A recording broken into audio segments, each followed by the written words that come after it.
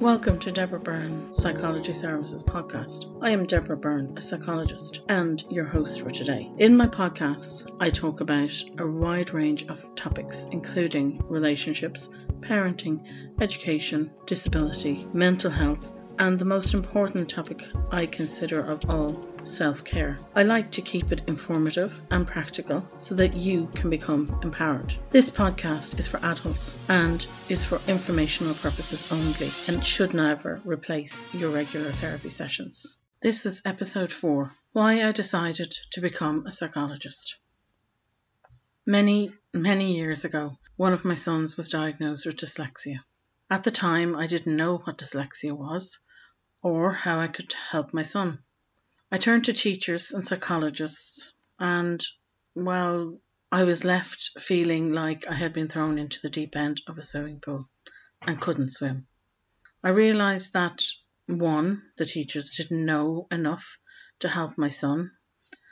2, that the powers to be in the education system in Ireland wouldn't be helping much anytime soon either. Thirdly, I also realised that there weren't many psychologists in Ireland at the time, and there still aren't. I felt, as any parent would, I needed to do something about this. So I found the Dyslexic Association of Ireland, the DAI, and contacted them. They told me how I could not only help my son, but also others in the county in which I then lived as well.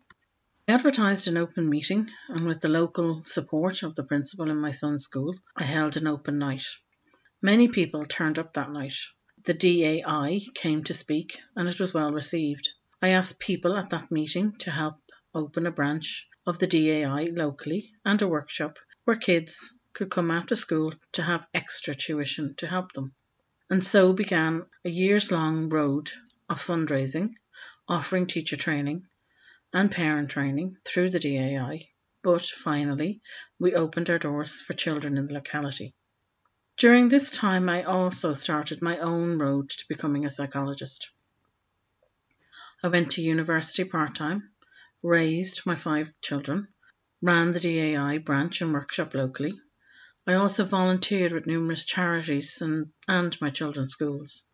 I helped families, children and adults to develop themselves. Easy? Well, no. Busy? Absolutely.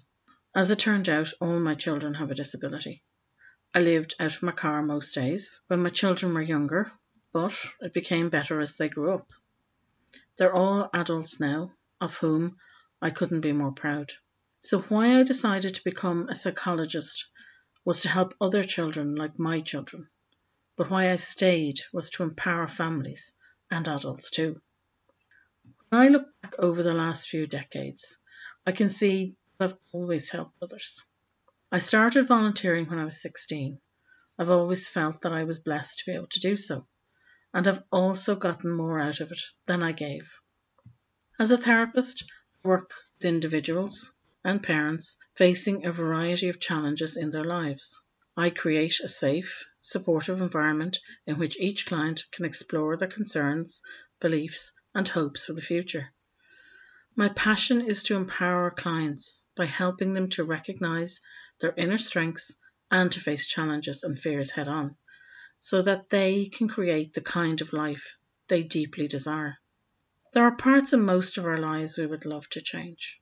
I wish I had a magic wand that I could use in therapy to help make people's lives better, but I don't, and neither does anybody else. Instead, we start with acknowledging and accepting what is. Once this is done, we can work on what is important to you in your life and how you can work towards it. I work with my clients to help them feel courageous and empowered, to seek solutions to problems and difficulties life has thrown in their path.